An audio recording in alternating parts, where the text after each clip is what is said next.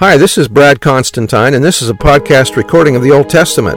Although this is not an official recording of the Church of Jesus Christ of Latter-day Saints, every effort's been made to be as doctrinally accurate as possible.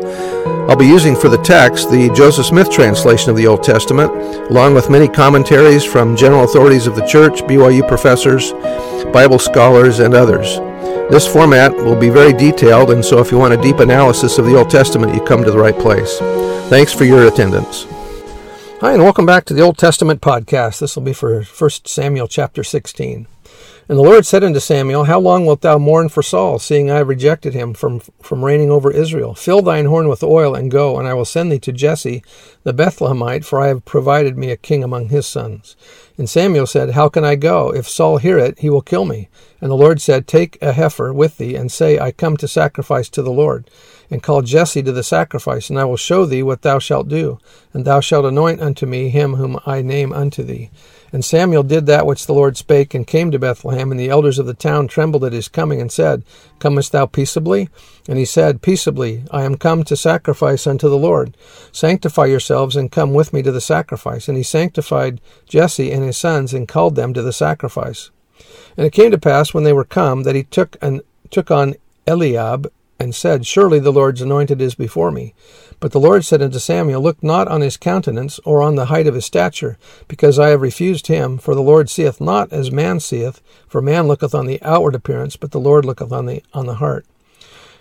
Marvin J. Ashton said, We tend to evaluate others on the basis of physical outward appearance, their good looks, their social status, their family pedigrees, their degrees, or their economic situations. The Lord, however, has a different standard by which he measures a person. When the Lord measures an individual, he measures the heart as an indicator of the person's capacity and potential to bless others. Why the heart? Because the heart is a synonym for one's entire makeup. The measure of our hearts is the measure of our total performance. As used by the Lord, the heart of a person describes his effort to better self or others, or the conditions he confronts.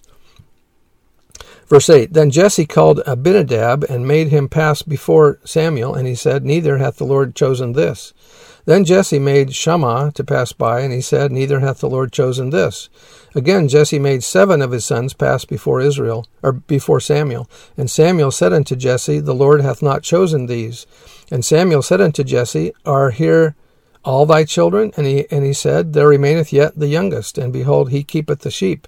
And Samuel said unto Jesse, Send and fetch him, for we will not sit down till he come hither. And he sent and brought him in. Now he was ruddy, meaning he had red hair, and withal of a beautiful countenance, and goodly to look to. And the Lord said, Arise, anoint him, for this is he. Then Samuel took the horn of oil, and anointed him in the midst of his brethren, and the Spirit of the Lord came upon David from that day forward. So Samuel rose up and went to Ramah. Now, when it says that he anointed him in the midst, that may mean that he was anointed among his brethren, but maybe not in their presence. Verse 14, But the Spirit of the Lord departed from Saul, and an evil spirit, which was not of the Lord, troubled him. And Saul's servants said unto him, Behold now, an evil spirit, which is not of God, troubleth thee. Let our Lord now command thy servants, which are before thee, to seek out a man who is a cunning player on an harp. And it shall come to pass, when the evil spirit which is not of God is upon thee, he shall play with his harp, and thou shalt be well. And Saul said unto his servants, Provide me now a man that can play well, and bring him to me. Then answered one of the servants, and said, Behold, I have seen a son of Jesse the Bethlehemite, that is cunning in playing, and a mighty valiant man, and a man of war, and prudent in matters, and a comely person, and the Lord is with him.